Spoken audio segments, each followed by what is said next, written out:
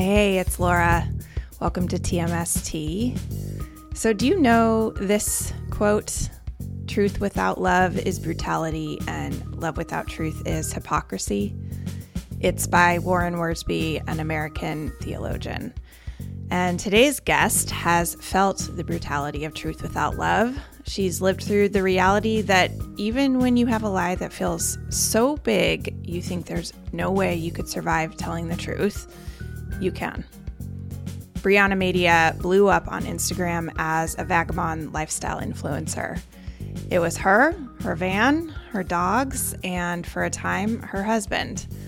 And according to her, it was really good until it wasn't. And then it got really scary. In her book, New York Times bestseller, by the way, Nowhere for Very Long, and in our conversation, Brianna takes us behind the curtain of an Instagram lifestyle influencer.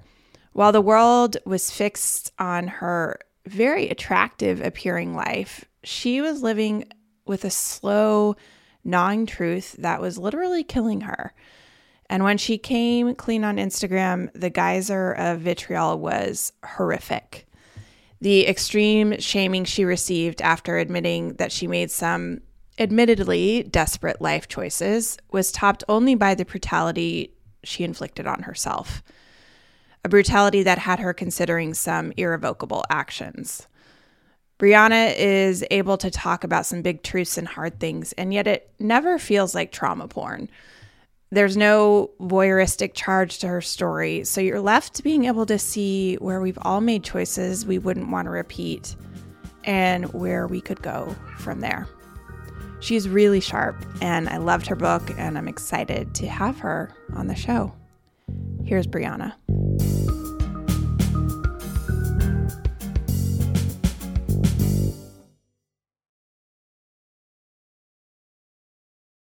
Well, it's so good to have you on.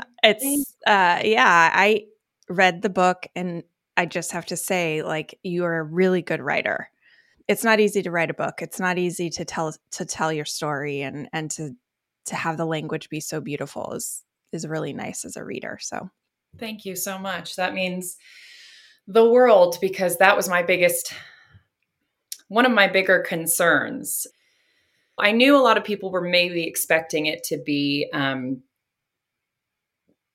like my Instagram posts in that. And I do feel like I leaned a little bit on the concept of sort of like shorter stories, and trying to like weave those together. I mean, that was the hardest part, is like, where do things go? In terms of making this a cohesive storyline. And I was so in my head the whole time because of social media, because it felt like there was this preconceived, and because of the way that my brain works, it was almost like I assumed people were already disappointed. Yeah. Horrible. I beat the hell out of myself up here. Yeah. And so I was like, I figured some people were expecting like this book to just be adventures and bright, sunny, desert, happy van things. Mm-hmm. And I think this book ended up I started out thinking it was going to be that too, because when I signed on to write it, that's really what my life was. Right. I really was stupidly happy, just floating around in the desert, and look at not perfect, but look at my, this life that I wanted really came to fruition. And I was in an amazing place with my now ex-husband. Mm-hmm. And, my dogs were well, and things hadn't, totally become the chaos of social media that it is now. Yeah. And I was writing and writing. And the entire time I was like, well, how am I going to end this? How am I going to, where is this going? Because it's not an Instagram caption. It has to keep going. And then, my dog's accident happened, and I stopped writing for over a year. And then I got divorced, and my entire life blew up. And in the course of the last year, 2020, the last year of me actually writing this book, I was writing about getting divorced while actively getting divorced. Man, I don't know how you did that. I don't either. I think I left my body. You had to live through it, and you could feel how painful a lot of that was. And so much of it happened like at the end. There's like a lot condensed into that last part, with the divorce and the accident and all that. Sometimes I think this idea that I think of often is like being a writer. Sometimes I think there is an inherent level of disassociation that kind of needs to be present, because you have to hover above yourself sometimes to really kind of see what's going on and see the full story. So you have to leave your body. And Yeah. a lot of the end of my book, the divorce, I mean, that was devastating. So a big theme in the book is honesty with yourself, honesty with others, the courage that actually takes. And your writing is very honest. You can feel it. What did it take for you to tell this story honestly? To not, because you had some shit that didn't make you look so good and you knew it. So what did it take for you to do that? I just honestly thought, fuck it. I mean, as callous as that sounds, I was like, what do I have to lose? Like, it sounds so grim, but I think after the entire rug is ripped out from under you, you are just like, you no longer white knuckle grip this concept that you're in control, or that everything you do is, so not important to the world. But I guess I felt like, why not? You also had the experience of keeping a secret with the accident. Like you had this, and it happened in a way that was like out of control, and it feels like it got away from you in this way before you could reel it back in. You had the experience of not being honest and feeling like this self-hatred because of it. That was all about truth and lies and secrets and how destructive they are. It almost killed me. I mean, it sounds, sometimes I still feel like, God, people really go through a lot of stuff. And it's just so funny, but like, it was an accident with my dog. It's just the most like bizarre sort of story. And it's amazing in a lot of ways. And it's horrifying in a lot of ways. And I just I found that hiding anything, it almost killed me. And I truly, when I came out with the truth, I did so because I was genuinely on the phone with suicide hotlines. And I had lost the only other person who carried that. Will you say just like that, the sort of high level story of what happened? Yes. So people who haven't read it yet don't know. My ex-husband and I, it's called redneck running your dog, where you just kind of let them run as you're driving along. And it was something we did all the time. We were going too fast. Dagwood went under the tire and sustained horrible injuries. And I posted about it on Instagram, and my mom started a GoFundMe. In sort of this fever dream of being in the hospital, you posted because that was the thing you needed to do. And social media was my coping mechanism. And I wanted so badly to believe that it wasn't us. That you would. Something else. There was some other reason why this was happening. Yeah. And I mean, that was the only way that I knew how to start the chapter about his accident, was just saying, like, I fully created a man who did this. I designed what he looked like, what his car looked like. And it was just, I started lying to myself, and that makes it quite easy to hide the truth from other people. And I felt sick and horrible every day for years. And I will always carry some of that with me. It'll be 4 years in October since he went under the tire. And, it felt like, again, if honesty is safety, I was so unsafe. I was in fight or flight. And when people would ask even the most minor question, I mean, still to this day, especially since the book has come out, there's people who were unfamiliar with my social media, or people who kind of stumble upon my page, or not. It's just kind of an old photo of Dagwood with his injuries, and they'll write, does anyone know what happened?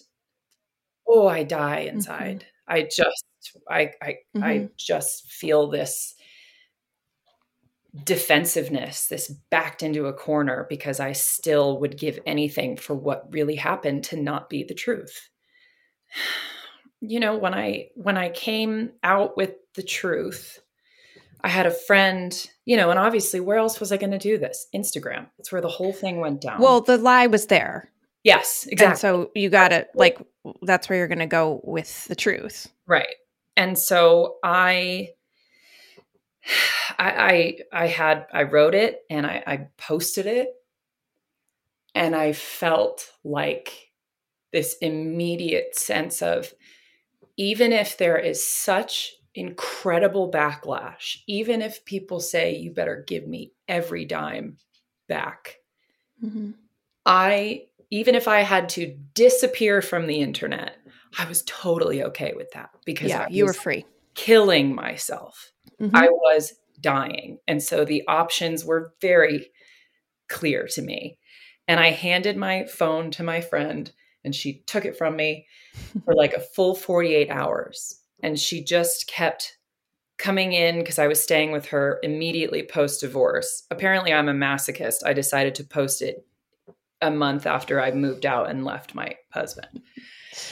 Well, if you're in a period of clearing, yes. Let's just do it. Exactly. But she would pop into my room and read some really supportive comment, and obviously delete ones that were horrible. And people have a right to their opinion. They have a right to be upset. But the way that people spoke to me, I mean, the book, I think I said 4-5 sentences, just repeating some of the things that have been said to me. I could write an entire book of just copying and pasting horrific things that people have said. But there were thousands and thousands of comments of people saying, I kind of suspected that's what happened. I would have donated anyway. I don't care. I wanted to save a dog. I saved a dog. I watched that dog run around in the desert every day.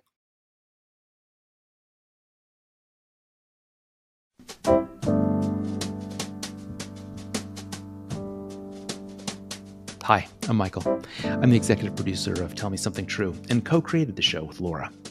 We have one goal here.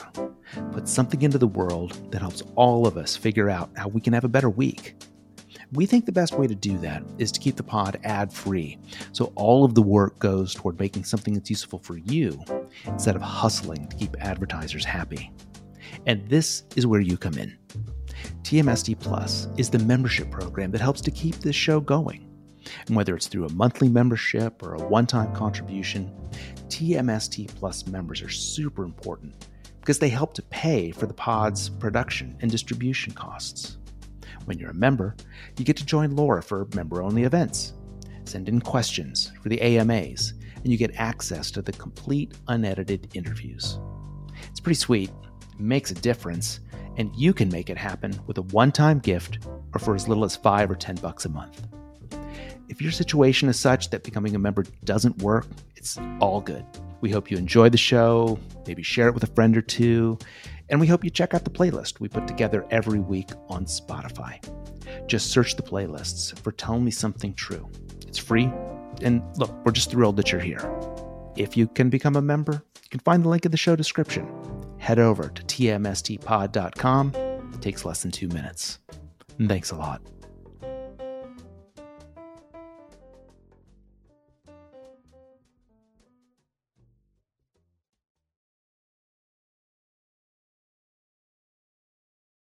This is the part that got me the most in the telling of the story. Is you said, and this is the sort of meta theme of what I've learned about honesty, is you were doing it in a way. You were upholding this light because you actually thought your dog would die if you didn't. And there's more to there's details around that, but I get that primal fear. It's like, I'm going to die and the dog's going to die. There's no choice. There's literally no choice. That's how it feels. Okay. And what you found out is it wouldn't, people not only would have supported you, but maybe even supported you more. And that's been my experience of the truth, that it ultimately is life affirming and expansive. Yes. But it's really, I don't think you could have done any different because you didn't. So let's, like, whatever regret you might have in there still, let's just say it went the way it did because it went the way it did. And it couldn't have gone differently because it didn't. And the secret was going to kill you. The lie was going to kill you. And that's my experience also. Lies will kill you and shrink you and annihilate you. And telling the truth is ultimately always more life affirming because it puts the world in order. Yeah.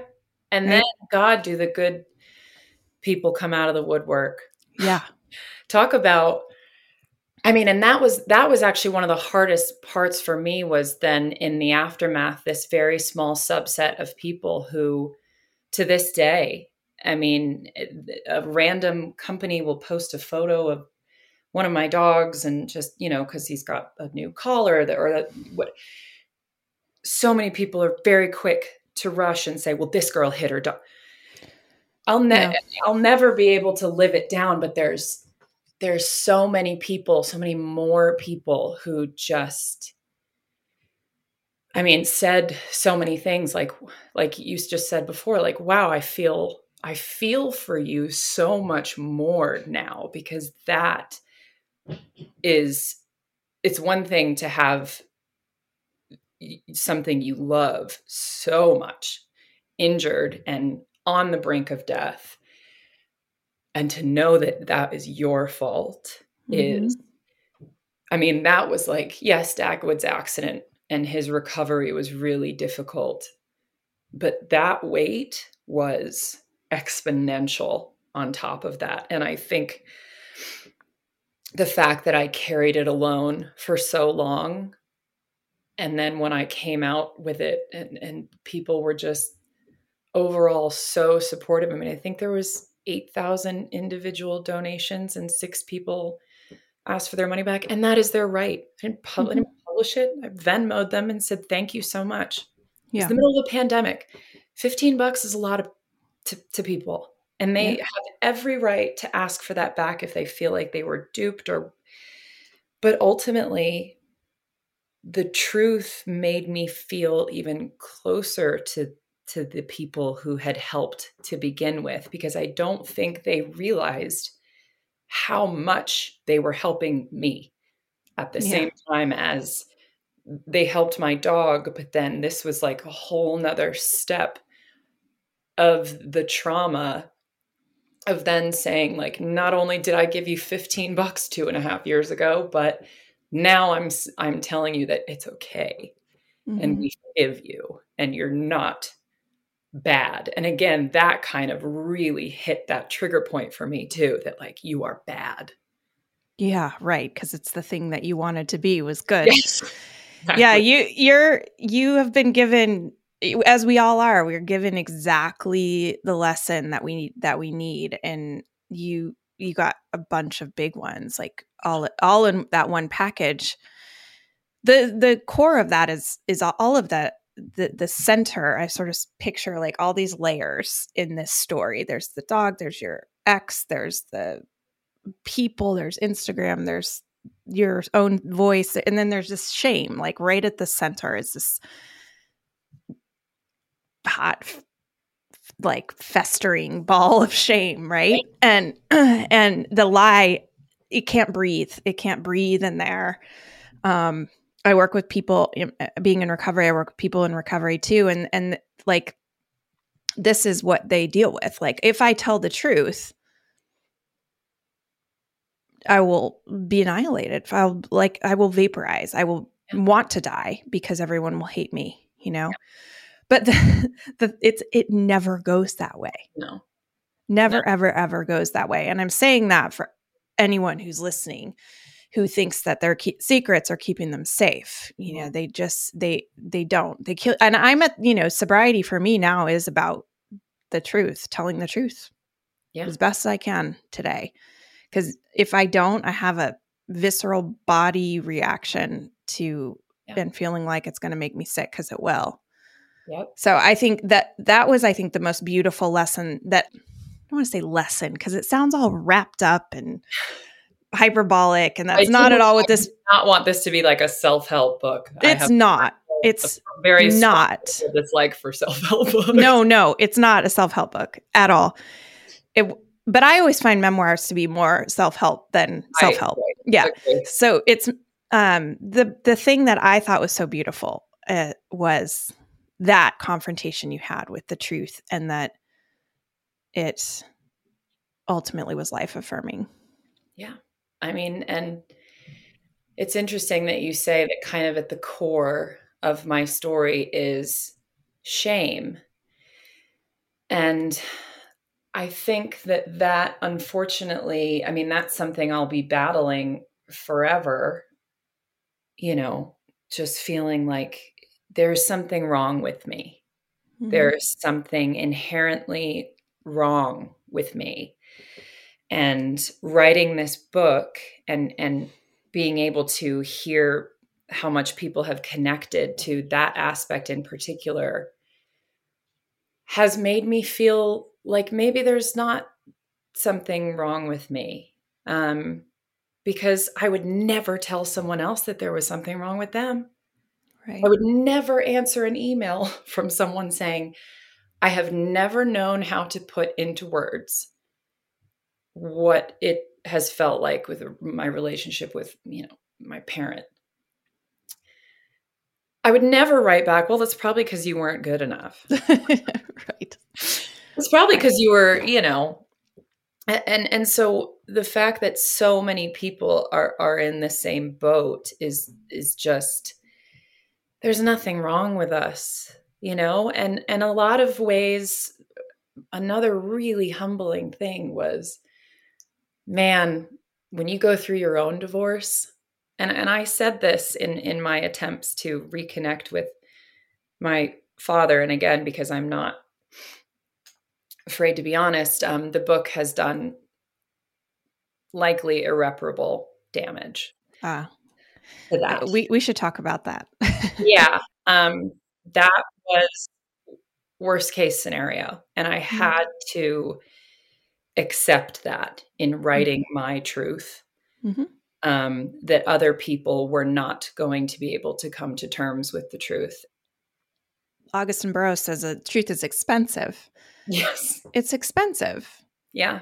And it's the only way through to set the world in order. And what I mean by that is your internal spiritual world in order.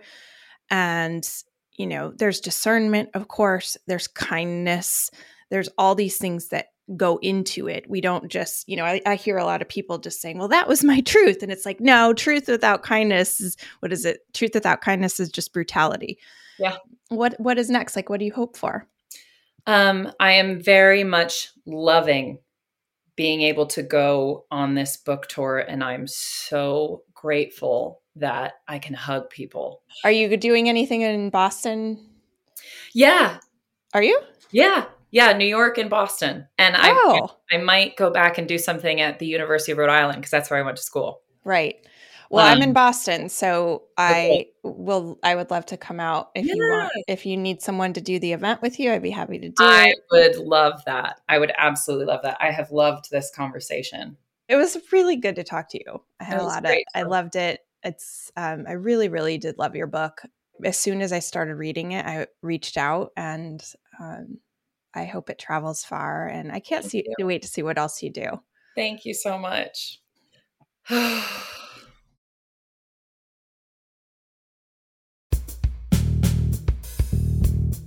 All right. Thank you so much for being with us today. If you want more TMS Tea, head on over to tmstpod.com and become a member. Members get access to the full uncut versions of these conversations, previews of upcoming guests, invites to join me for members-only events, and access to our members-only community where I hang out a lot. We decided from the beginning to make this an independent project.